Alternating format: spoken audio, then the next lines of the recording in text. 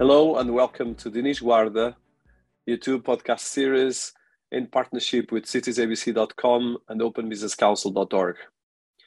We are here once again to continue profiling some of the people changing the world, the technology ecosystem, and as well our society with projects that are shifting the way we look at things, looking at innovation, looking at the best ways to approach change, but as well to create sustainable innovation and sustainable development. In this series, we've been always trying to highlight cutting edge solutions, and especially the people, the iconoclasters, or as well the inspiration people that are trying to find better ways to take forward everything we're doing in society. And of course, as someone that is very focused in the areas of innovation related with technology, digital transformation, and blockchain and artificial intelligence, one of the areas that I want to highlight is precisely how blockchain technologies 360s changes society. And that brings us to our special guest, Christophe Zaknoun, the CEO and co-founder of DAOmaker. So Christophe is... Thank you and welcome to our series. So in terms of looking at the profile of Christophe, is quite out of the box in the sense that is the co-founder and chief executive officer of the DAOmaker, a blockchain launchpad and the pioneer organized decentralized ecosystem that efficiently leverage human capital.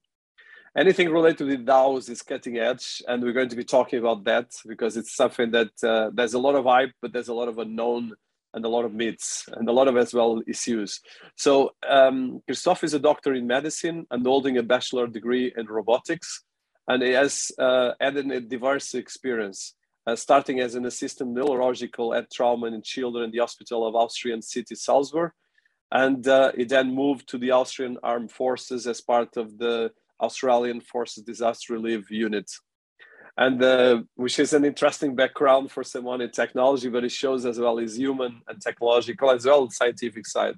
And Christopher entered the crypto and private business sphere in 2018 when he co-founded the TGE Alpha Corp and the DAOmaker. In 2019, he became the CEO of the DAOmaker, a position he still holds and is leveraging and taking the project forward. As the head of the DAOmaker, he has been overseeing this blockchain launchpad project and all the parties related. The DAOmaker is a growth technologies provider that creates software as a service solutions for nascent and growing crypto startups. And his flagship product is the DAOPad, a multi-investment platforms that allow DAO tokens holders to participate in early stage token sales for stringently vetted upcoming projects. So this is going to be a quite technical interview. We're going to try to define these topics, and I'm looking forward to talk about this because it's an area that is really cutting edge in everything blockchain and technology. So welcome to our series, Christophe, and I'm looking forward to talk with you. So let's start with, first of all, your background. So as a doctor, that's quite an interesting and very powerful position still for humanity. And you shift from a doctor to the Armed Relief Unit to moving to crypto and private business. So can you tell us a bit about your history and Sure. how this happened?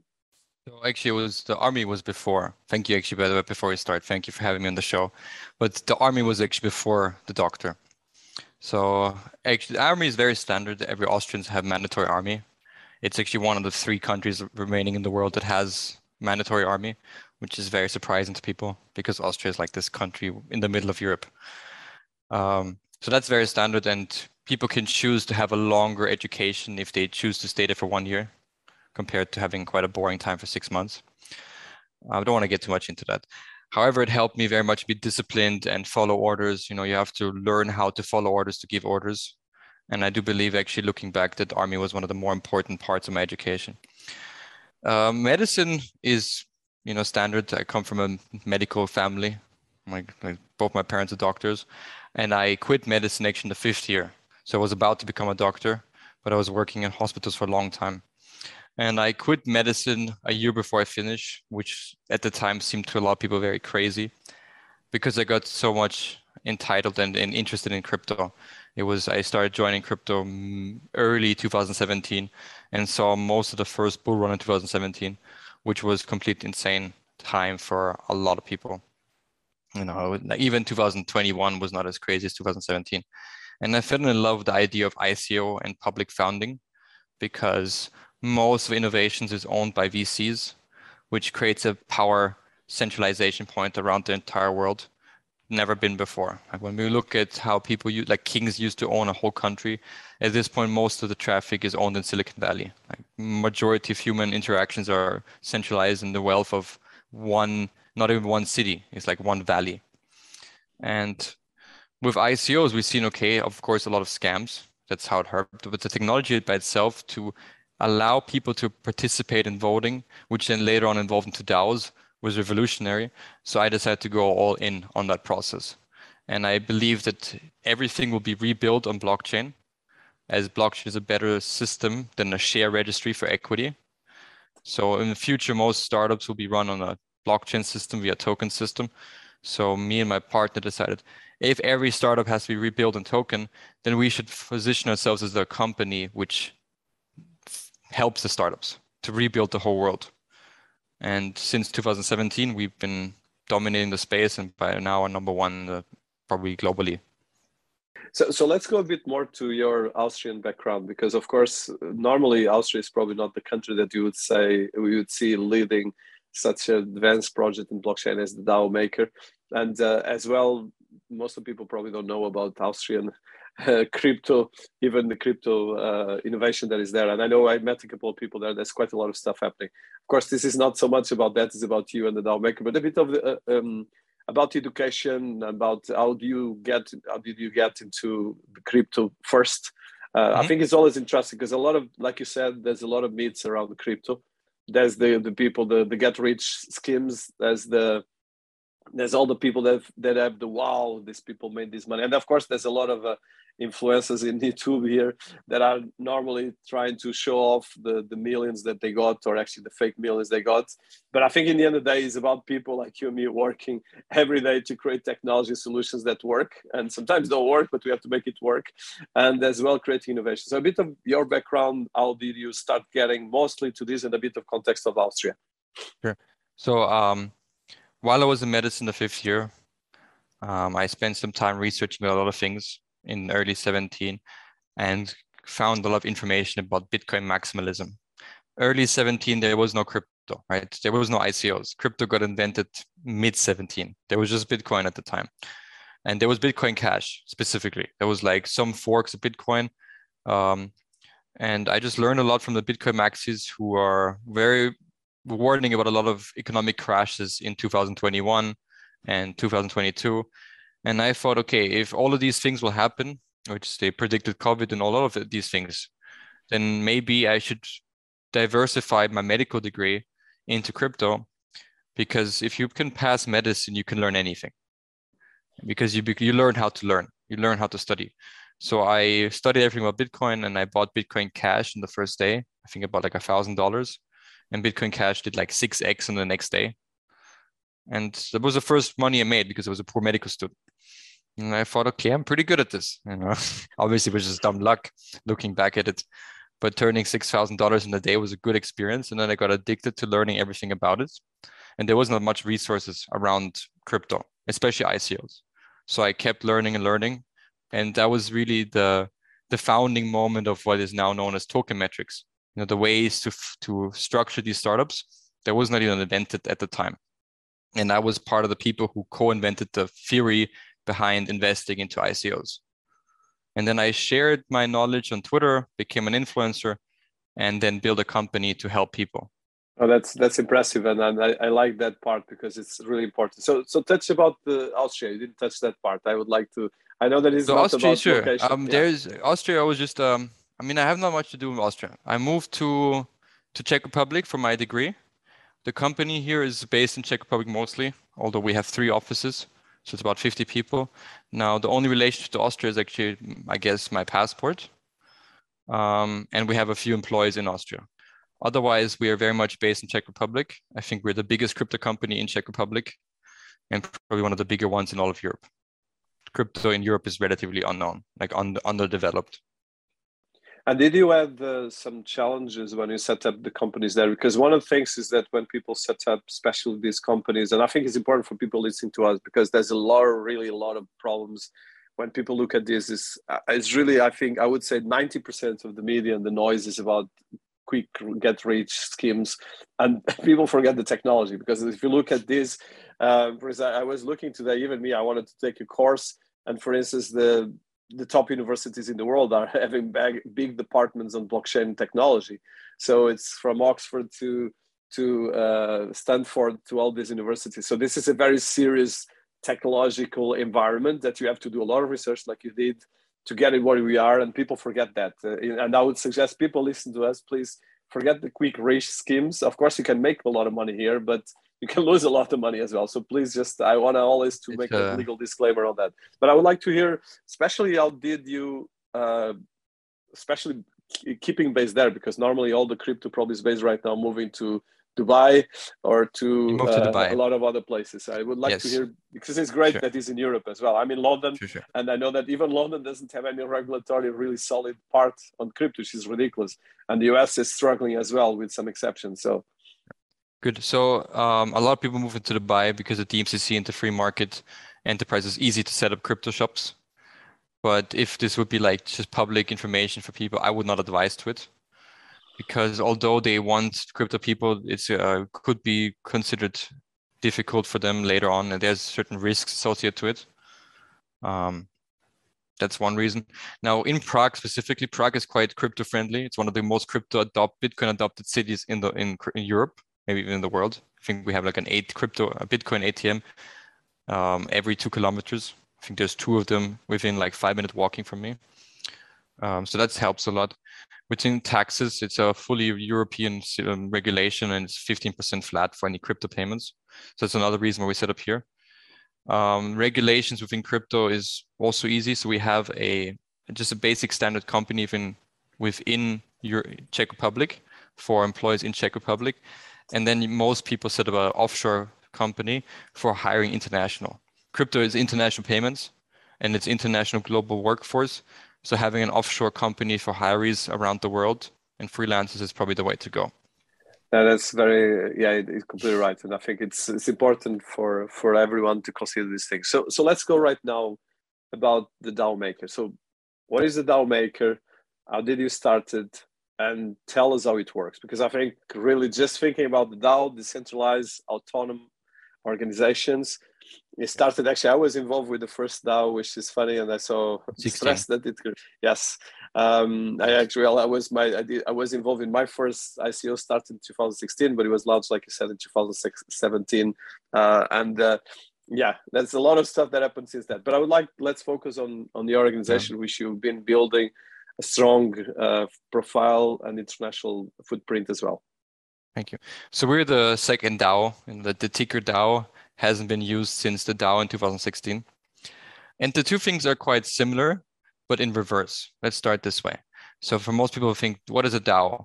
A DAO should be considered as a structure to make proposals and vote on them using smart contracts.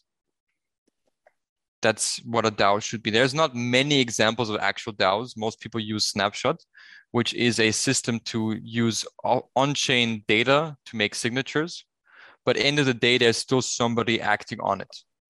So if you want to go with the maximalistic aspect of a DAO, the process of what a DAO can do has to be purely on-chain. Otherwise, it can't be a maximalist DAO. That's one way of seeing it. A different way of seeing it is just using tokens as a use of voting to propose things and have somebody that you trust act upon these things. So we elect our government, and we hope that they will actually do what we vote on, right? They're still in control. We do have some kind of recourse. So that's the second way. These are the two aspects of a DAO. Now, DAO Maker started off as a company, which in 2018 built software as a service to turn any token into a governance model. But nowadays a lot of people use Snapshot.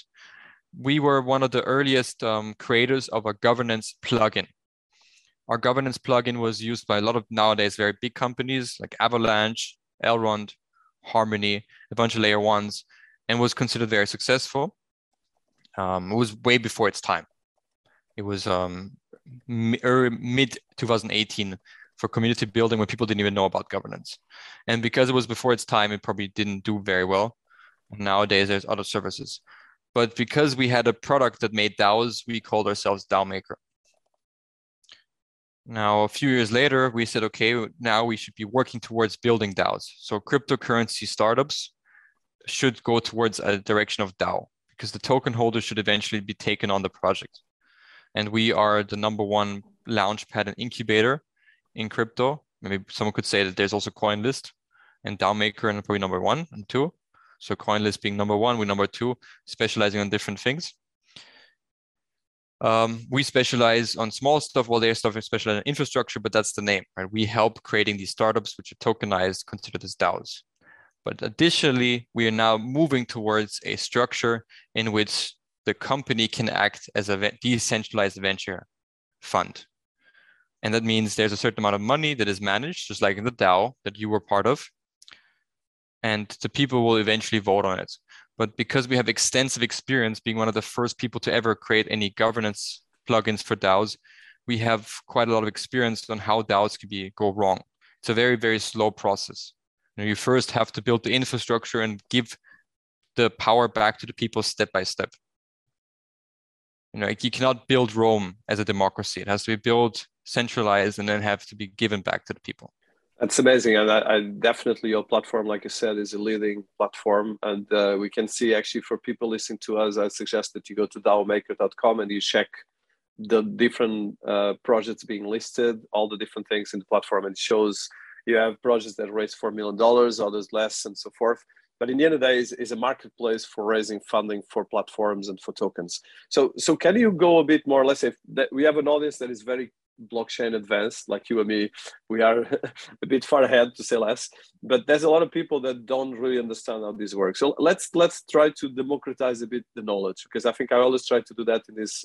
Chris, last week we had Andrea Bonaceto that actually first did the first NFTs with a robot, and they actually sold 1 million NFTs with a robot, with the Sophia the robot, and it's someone I really admire. So let's go just to understand as well, because I think when people speak about crypto, it's always about scams, always about the negative stuff. Okay, and so let's go. Forget the thousands of jobs that have been, millions of jobs that have been created, and companies that raise projects that are funding a lot of developers, universities, and so forth. So let's go through that kind of a narrative. The narrative is very simple process here. Now, most people know Kickstarter or GoFundMe. So let's start with the things that people know in the traditional world. It's called the Web 2 world. DAO Maker is a crypto-focused GoFundMe Kickstarter process. Now, unlike Kickstarter and GoFundMe, which is either charity, essentially giving money to things that you like in exchange for some merchandise, or nowadays private equity, DAO Maker focuses on tokens. The reason we focus on tokens is because there has been less than 1% of all private equity, like less than 1% of the companies, the startups, on these very well-known platforms ever were profitable. Meaning if any user uses these platforms, there's a 99% chance that you will lose all your money, probably even higher. And this is not the case in crypto. Crypto, we are quite good at selecting these companies. We're essentially like the stamp of approval. So if we do a screening process, we try to make sure that there's a layer between the scammers and the retail users, and this layer is us. We have about 10, maybe even more, companies applying every week to us, and we let maybe 5% pass. And this is essentially a stamp of approval. And due to the stamp of approval, majority of our companies, I think only 5% ever failed, with many of them highly profitable. And that makes this very interesting for the newcomers. That's the most simplest word. If we take it a little bit more advanced, then it comes to not just finding quality companies, but like you said, it's a marketplace. We provide software because blockchain is a transparent database, and our software uses this database to identify if a retail investor is a good fit for that startup. So if this is a gaming startup and there's a lot of transactions from this user playing games, then he is more likely to be able to invest in that project. So we match good companies with good small people, and thereby removing the need for venture capitalism. And that goes back to how we started the whole conversation, our mission statement to try to bring the value of the startups back to the people, the users. Yeah, and I think it's amazing what you guys are doing. I think this is very important for people listening to us to demystify a lot of these issues, but as well to the opportunities that are open with this. Because in the end of the day, this is, like you said, I think Kickstarter, for the people listening to us, which is still not as big as should be. In the end of the day, is a way of finding funding for your projects, finding funding for your projects, as long as you do it right, of course. Because in order to be listed here, you have to be very diligent, and everything has to be registered in the code. So that means if your project is fake, it will be very difficult to get it there. And even if the project fails, there's an entire track record. And I think that's a big thing that is missing when all the criticism that exists around these things, but as well, very few compliments. Of course, the compliments is the success, okay? The success of the industry speaks for itself. And of course, if it wouldn't be so successful, probably wouldn't be so much crazy people trying to get there and get a quick win. So let's look at the way you guys work, because I think in terms of the products, and I think probably during at the moment I'm face to face with you, but when the team does the edition, we're going to put some images of this, and the team will just add this. So like you said, like in Kickstarter, if I go to the DAO Maker, I can actually fundraise to a company, to a project. I can actually stake a DAO. And this is the part I would like for you to teach how it works, because I have a lot of people from high profile big companies to corporations to governments asking me, okay, I don't get anything. And I'm not talking about DAO, I'm talking about very basic stuff. So I think it's important. And then of course you as well have NFTs coming soon. And as well, you have a hub that is about the DAO army. So could you tell us about, especially, I think the fundraising is straightforward, but probably the stake DAO is a bit more complex. Okay. So I'd like to explain that. So in analogies to Web2, let's say you have a platform which has a freemium account and a premium account. Let's say you have Netflix. There's some, like Netflix is only premium, but there's some streaming providers that allow you to watch shows in free, but you have to pay to watch extra shows. And to upgrade to this premium account, you have to buy and stake these tokens. This essentially, so the buying and staking is the same as a monthly subscription in crypto in most cases. These two things are analogies to each other.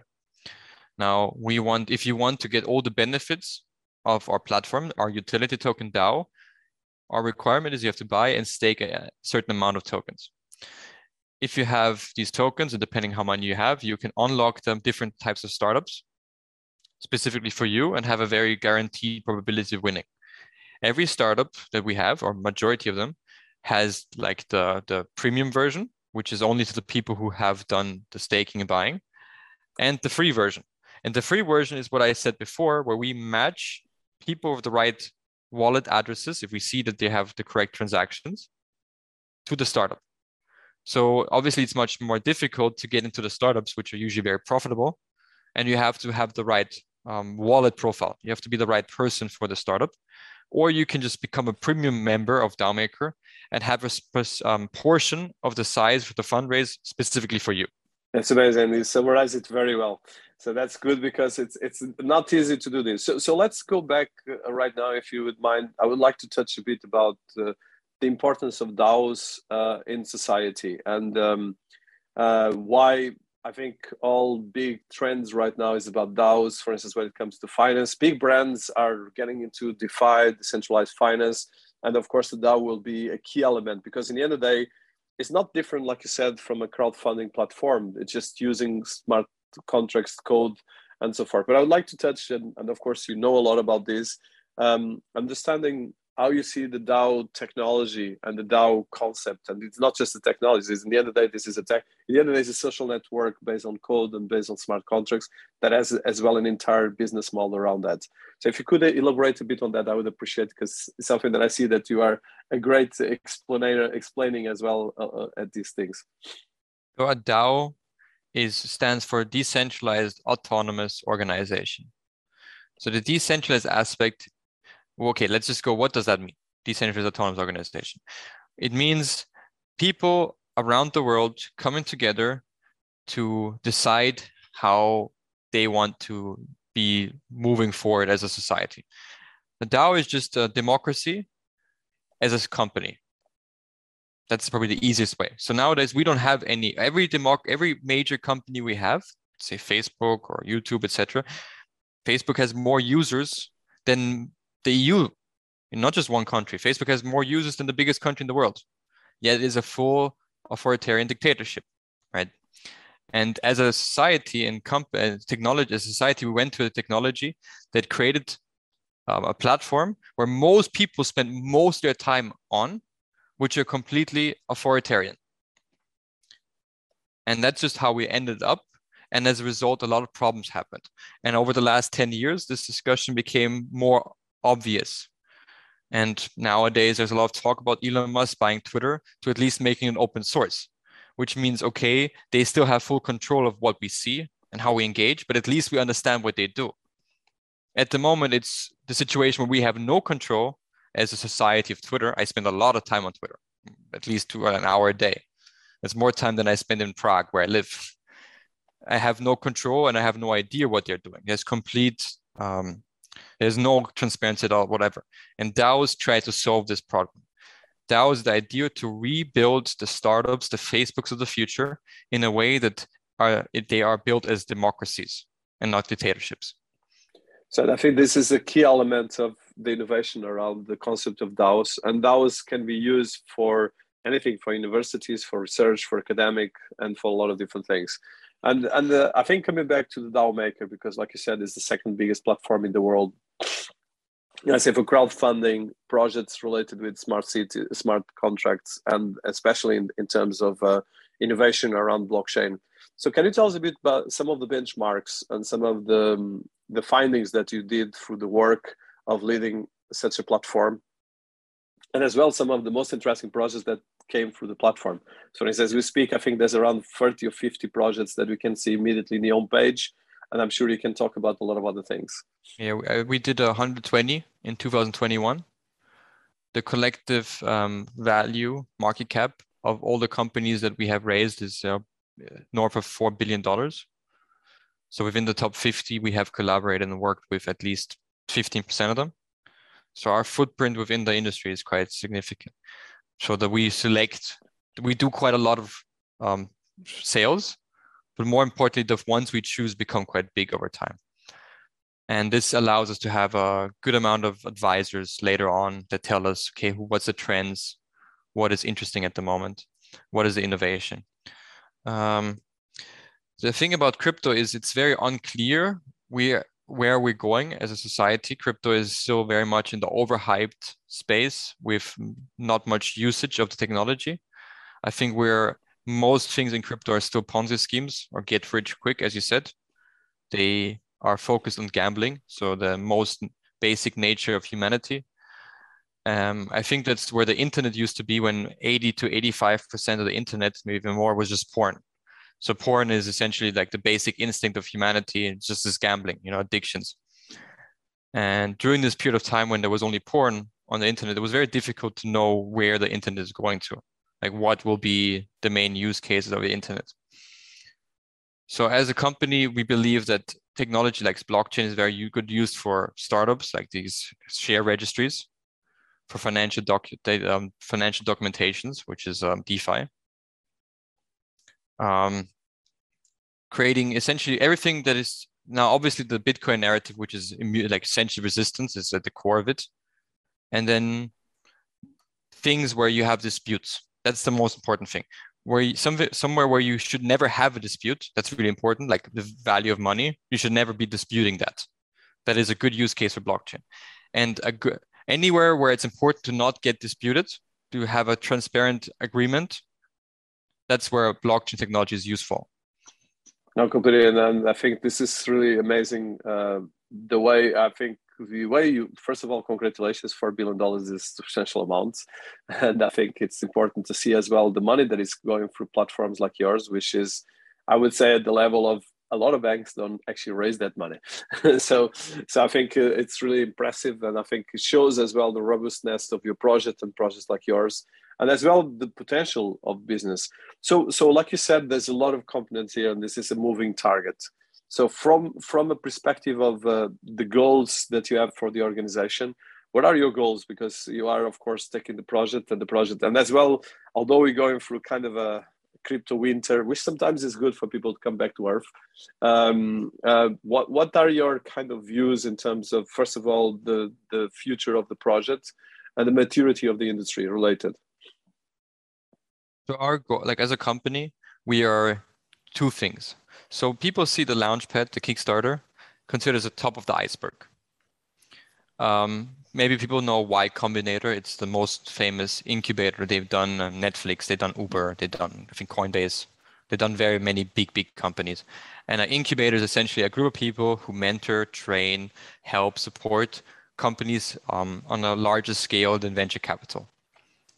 Now, DAOmaker is predominantly an incubator. So we have about 65 people working at DAOmaker. Only 5 people work at the Launchpad. Our job is, and our goal is always to become better at mentoring and training future startup founders, because there's a lot of things that are very important in crypto besides the technology. And these things are repetitive. And these things are the 90% of the reasons why most founders fail. Now, our goal is to make sure that these repetitive things, these 90% of the reasons why founders fail, are alleviated so that they can focus on pushing the technology forward and making the world a better place. That's the prime objective, to always become a better incubator, to train our people, train our consultants. The second objective is to improve our technology and our user base to be able to connect investors, the right retail users, to the right companies. If we would have a significantly bigger user base, then we have more users to choose from. So if I see that if this person has a 80, 90% higher chance of using a game, and I can identify this because it's a public database, then the game will have a significantly higher chance of being successful because it already has the user base, which is the hardest part nowadays. Building tech is easy, getting users is extremely difficult. These are our two main goals as a company. Yeah, and I think in the end of the day, you are already as well an affiliate network at the marketplace that has a community, a very dynamic community of investors, or at least token buyers and token sellers, and as well the people that are actually coming and engaging on this. So let me ask you probably a sensitive question, but answer as you wish. So how do you look at the regulatory and compliance parts of this? Because I know that you guys have been doing things by the book, but it's just important to understand the procedures. Let's say if I want to get into this, and I'm sure there's a lot of people, everyone actually in some ways has some kind of crypto, but normally I think the average, at least the studies, there's I think 300 million people that are more or less active on crypto, more or less, and I think the numbers mostly double from 2021 to 2022. And if you look at the beginning of the internet, like you said, I think probably will be, if you double now, it might go to 600 million this year, depends of this, but it will be like at a certain point there's a exponential growth leverage. But I think from your experience, and I think what you guys have been doing is quite impressive, but as well, it has a huge component of legal setup, compliance, KYC, and so forth. How will you tackle this? And just top level, of course, you don't need to go to technical for our audience. If you go on our website, actually, DAOmaker, you see on the front page a company called Astra Protocol. I think you've been on the website just during the call. Yeah. Astra Protocol is one of the leading companies for regulation in the US. Actually, the ex-chief of staff of the US is part of the team. It doesn't get much more legitimate than you can get the chief of staff. You can get Biden, maybe not. So we work with companies which try to create regulatory frameworks and protocols within the US. We also trying to work with the FCA to proactively try to create regulations for fundraising. That's one important thing. Now, the crypto regulation is still non-existent. It will come out in the next 1 year. As a company, it's more important to ensure not to engage in any money laundering or terrorist funding. So that's KYC and CTA. So counter-terrorist funding is very important. There are many service providers for KYC and customing, so that was always very important to us. And having a good structure, legally speaking. In the next 6 months, this is the last thing I'm going to say, there will be specific regulations around launchpads, and we're working with these people to be essentially regulated from day one.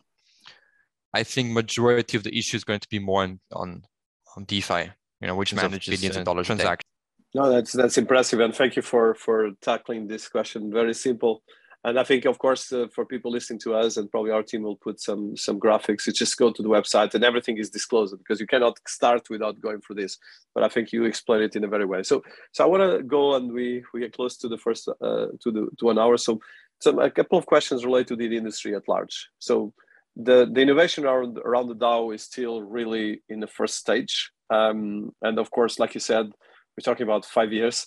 So there's no miracles in 5 years. If you look at most of the technologies, take at least 1 decade to become mature and to take to the next level. But I would like to hear mostly in terms of the different areas of business that you're seeing, and as well the maturity of the technology. How you see, let's say, the next 2-3 years in terms of DAO technology, and as well the related ecosystem of blockchain and the crypto. So let's go tackle this one by one. Start the DAOs. Now, DAOs as a technology is not really a technology. DAOs is just a front end, very simple front end to enable people to come in together and organize themselves. That is a human thing, not a technology thing. Now, if humans can manage to do this, and we know all the problems associated to democracy and regulation, bureaucracy, slowness, corruption, etc., etc. Just putting people on a blockchain and a smart contract does not alleviate these issues. Let's take a very simple example. We want to vote as a DAO on a proposal. The proposal is to buy, let's say, most DAOs, like a famous DAO is now Merit Circle. The proposal is to buy a gaming studio so they can buy more games or they can launch more games. Now, first of all, you have to document the whole process very well. Then everybody has to read the process. Then everybody has to agree on the process. Then there's space where you can leave things open because you're still in control of the funds, right? There's always got to be somebody who has to act on these things. Otherwise, it's purely on-chain behavior, like I said before, like the DAO maximalism. That's not what most DAOs are. DAOs are mostly a place where people can get together and trust one person to do the right thing. So again, very slow. The person in charge needs to write a lot of proposals. They need to read a lot of proposals. And this by itself can be counterproductive compared to a centralized organization, especially in the startup phase when it's just moving fast. I believe that the main benefits of a DAO come only into play once a company is as big as Twitter, right? So it's very unclear right now where they go to as a structure. We are finally seeing some progressions as DAOs. But first, people have to learn from all the failures. Instead of just learning from the real governments, politicians, they want to learn and fail themselves. So I still think until we see proper structures which can outperform a centralized firm will take 5 years at least. Yeah, there's a lot of stuff happening right now until we get to that level. So thank you so much for that part of the answer. So second part, how do you see, and of course, bear in mind that in one end, the technology of blockchain is becoming very mature. We have governments, we have supply chain. Most of the biggest technology companies in the world are creating blockchain as a service and so forth, especially for cloud computing and different areas. So I would like to see, how do you see the progress of the bridge between, because in the end of the day, your platform is creating tokens and tokenomic solutions through products and through the DAO system. So how do you see this kind of growth and maturity? Because of course, like you said, it started in 2017, 18. There was a first crash, but it kept growing. And from the ICO, we went to IDO. So there's a lot of maturity around the industry. And of course, this is not going to stop. It's just going to grow, but there's probably a lot of phases of growth. Blockchain is for most finance. Right? The blockchain is for most Bitcoin, and Bitcoin for most is money. Until blockchain cannot significantly impact the way we do finance as a technology, fintech, we will not see other use cases. It's just a bit like internet was majority emails. Until most people had an email account, we did not see more use cases because they have to build up on things. So until we don't see significant adoption for crypto as a payment, and that's what people think of crypto, right? They don't think supply chain, cloud computing is what you said too. There's a good use cases there. You're an expert. When people think of crypto, they think money. So unless we don't see significant adoption in money, finances, and financial products and instruments, we will not see much progress in other use cases. And now with the progress on financial instruments and money, financial instruments okay with DeFi. We see now at 35 billion TVL. It's quite significant, getting interesting for banks. In terms of payments, Bitcoin has 1 million people with one Bitcoin, 980K. It's not much. So we are now finally seeing some adoption to Bitcoin Lightning. I do believe in the next 24 months, we will see significant adoption of Bitcoin Lightning systems. I agree with you. And I think I like the way you approach it, because it's definitely, I think, between the technology, the innovation, and the ecosystems. And I think especially, I think your platform and platforms like yours are very important to demystify, first of all, the marketplaces and the way you're going to be doing this kind of marketplaces of the future, because it's about, in the end of the day, blockchain is a technology, and technology is supposed to solve problems and solve very specific things, not to be speculative, crazy stuff. That is about money and the history of money and evolution. And money has been changing since we are humans. So, as one of the last questions, and I'll be respectful of your time to stick with 1 hour. So, you are launching NFTs, and for instance, a lot of things you have in your DAO maker. For instance, if I look at the list of some of the projects that are here in terms of token sales, you have a lot of projects related with metaverse and a lot of gaming and so forth. So, how do you see the second iteration, I would say, of the Web 3.0, let's put it that way, the metaverse and the NFTs? And how do you want to bring NFTs to the DAO maker? Because I think you've been very careful the way you've been doing this. And of Yes. course, the NFT industry is still very, it's just 1 year old.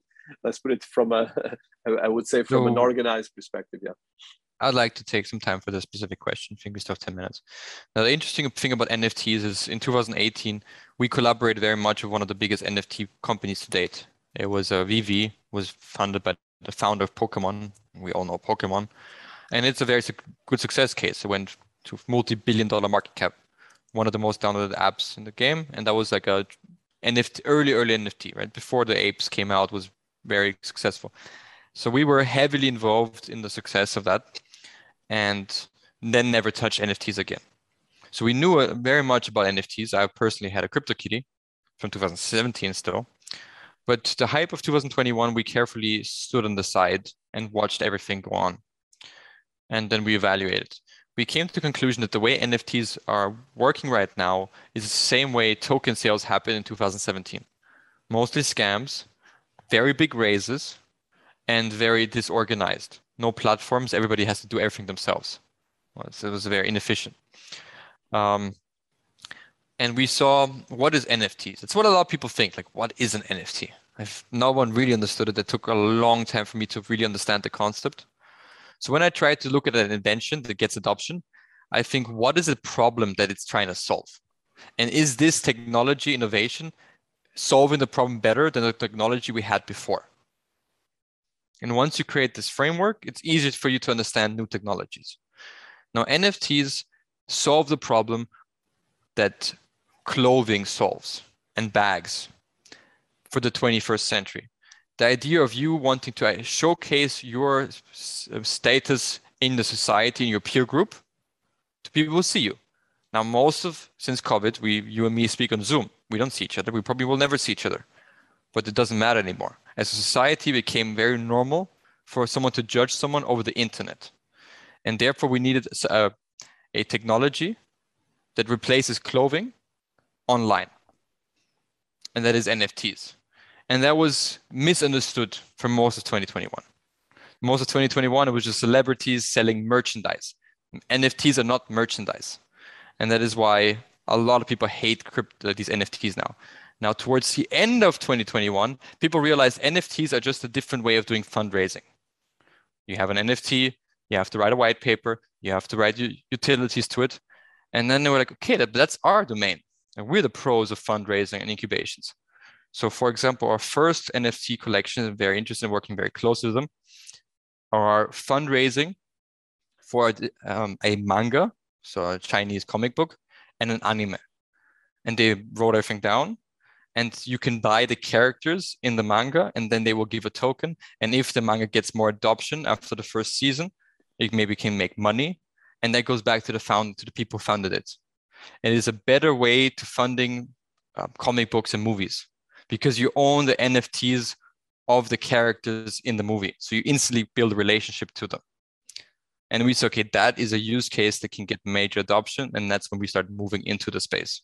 Well, I love what you guys, what you say, and I think it's the way to go, because we need maturity on this project, but we need as well to have a bit of grown up, because of course, if we continue just going through, of course, the IP is great. Okay, I'm very grateful that there's a much hype around these things, but of course, like you said, if you see OpenSea with around studies saying that around 70 to 80% of the NFTs are fake, that's a big risk, and as well, it creates a lot of potential systemic risks for the community and for the people, and as well that creates a lot of noise for actually the creators. The NFTs were created to empower creators, collectives, and a lot of other personalities that want to get solutions for their problems and actually to get funding, and it has to be simplified. And I think it comes back to what you said about the beginning of the internet, that this is kind of what you're doing is the Web 3.0, which is exactly the third stage. And I think it's really a key element. So let me go right now a bit from the NFTs to the metaverse and the Web 3.0 that you touched a couple of times, but we didn't elaborate. And take your time. I'm not contingent in terms of time. It's more from your side. I want to be respectful. But from a perspective of Web 3.0 and especially the areas of metaverse, how do you see this? Because in the end of the day, the blockchain is supposed to be the layer of so somehow the layer of supply chain certification for the Web 3.0, and a bit like the book of Don Scott, that in the internet you can have a dog searching for you. You don't know if it's a dog or if it's someone. In this case, we want to know that there's a real person there, of course, with the respect for the privacy and so forth. So I would like to hear your opinions, especially with the expertise and as well with the technical knowledge that you have building what you're building. Sure. So we worked with multiple metaverses right at the moment. I'm actually working at the moment with a metaverse which is founded by the founder of MetaMask. So I'm very interested the way he thinks about it, because he understood how technologies will evolve by creating the doorway to Web3. MetaMask is by far, without any question, the most adopted wallet, decentralized wallet. So I'm very excited working with this team on the new MetaMask and the new metaverse. And I learned a lot from them about how this could play out. No one knows how things will work out in the future. Some people think they know better. Some people don't know.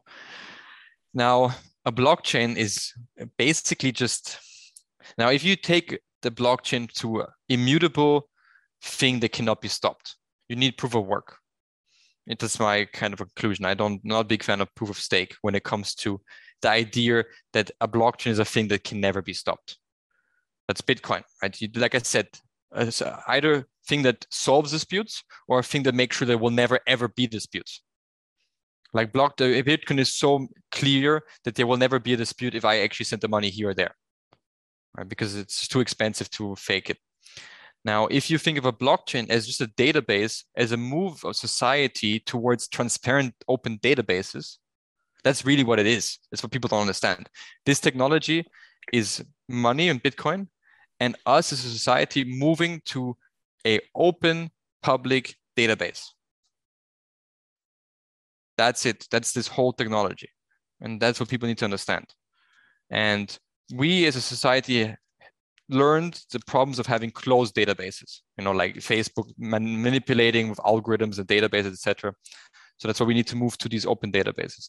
Once you have a system where a lot of information is on an open database, you can showcase this visually, this data in a visual manner in an open metaverse. A metaverse is just going to be the visual representation of all the public data on the database.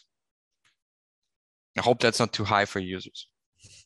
No, I think I have a technical question on that, and I'm sure for the users asking questions, please ask questions in the chat. I'm sure we will answer. But I think what is important right now for me is, so we have actually, there's a fantastic book that is The Spider, and I don't know if you heard the Spider and the Starfish, that talks about democratized organizations in history of humanity, or not actually decentralized versus centralized organizations. And the book makes a parallel between the starfish, that is, if you cut the part of the starfish, it duplicates and creates another one. It's a fantastic book, was used by the CIA and the FBI to study the Al-Qaeda and a lot of terrorist organizations. And it was actually used as well by Wikipedia and a lot of technology people. But what is interesting is if you look at the mechanisms of society, they are always looking at centralized organizations, although we have very successful decentralized solutions in the past, from the more Canadians to the Alcoholics Anonymous and a couple of other projects that were fantastic, especially some organizations and societies. But in general, we've been having spider organizations. That is like one head. And even me, I struggle in my own organization to have a team that can take out of me and lead, because leadership is difficult and you are a CEO, so you know what I mean.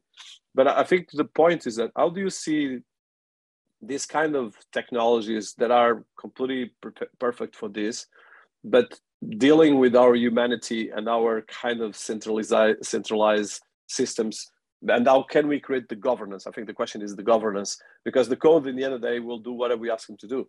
But the point is that how can we create the systems? Because it has to be a very strong sense of community, a very strong sense of tribal system as well. If you look at the tribes, they work well because there was a sense of tribe and the sense of respect, which in the common world, like you said, Silicon Valley controls probably 80%. And if I look between Silicon Valley and then Beijing, they control 90% of the internet, most of these. But that's the same point. I think if you look at a great example is, I'm a huge fan of Matt Mulligan and WordPress.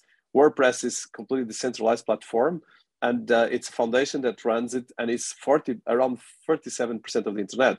So we have fantastic examples of kind of decentralized systems that work quite well. But I would like to hear your views on this, because that's for me the biggest challenge that I face as a technologist and as well as a leader.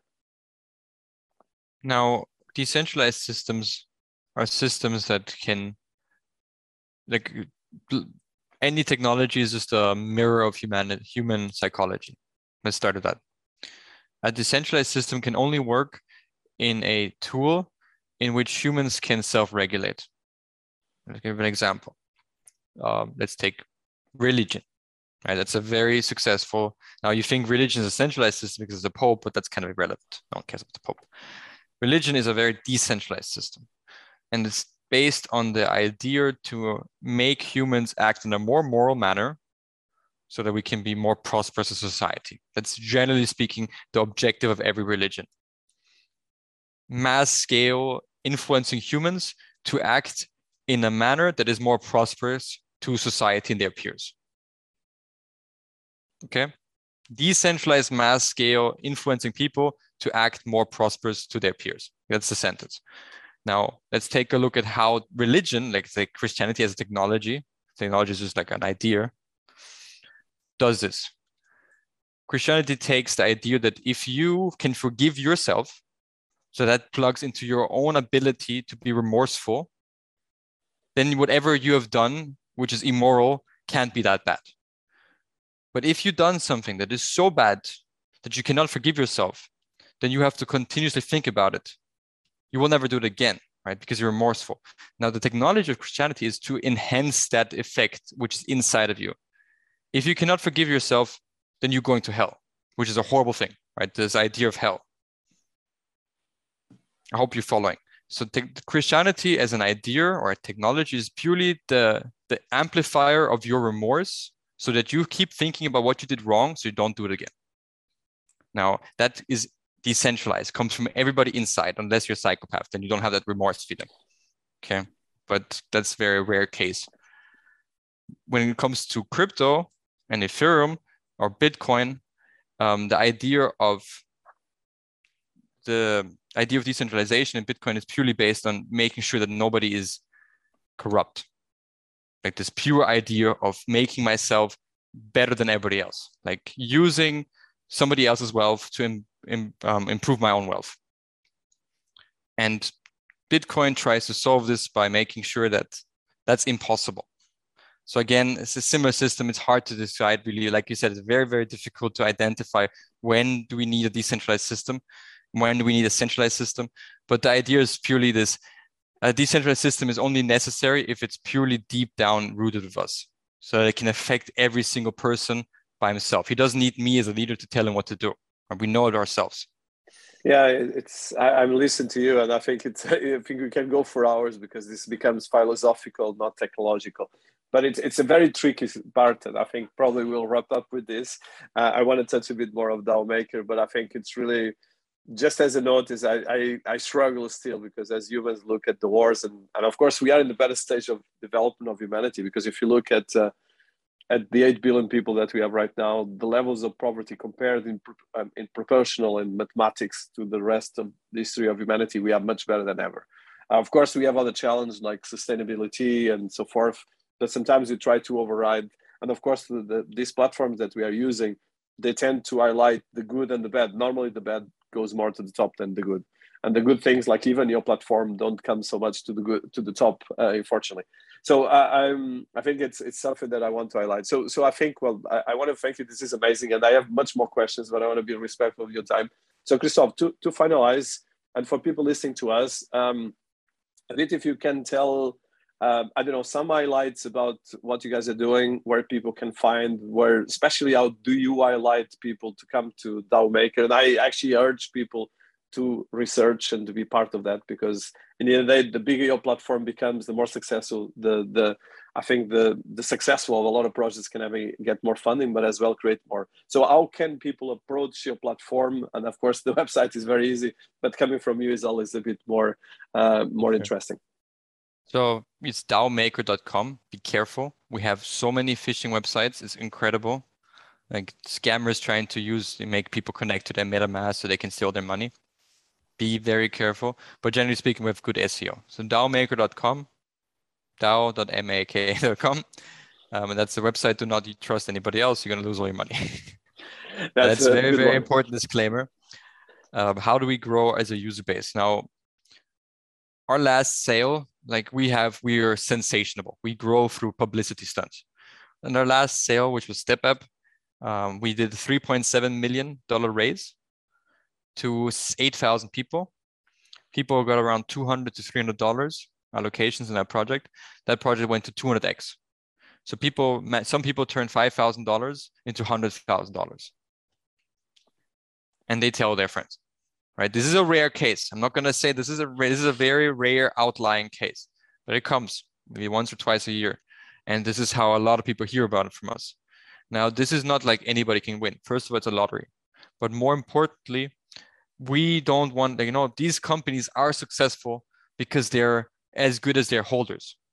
In 2018, I wrote a paper, a cryptocurrency is only as valuable as the collective knowledge and usefulness as their holders. And based on this thesis, this is what we are building our company. We try to make sure that the holders of this community, of this token, of this DAO, whatever, is as useful as possible. So just if you want to come and get free money, that's not the right place.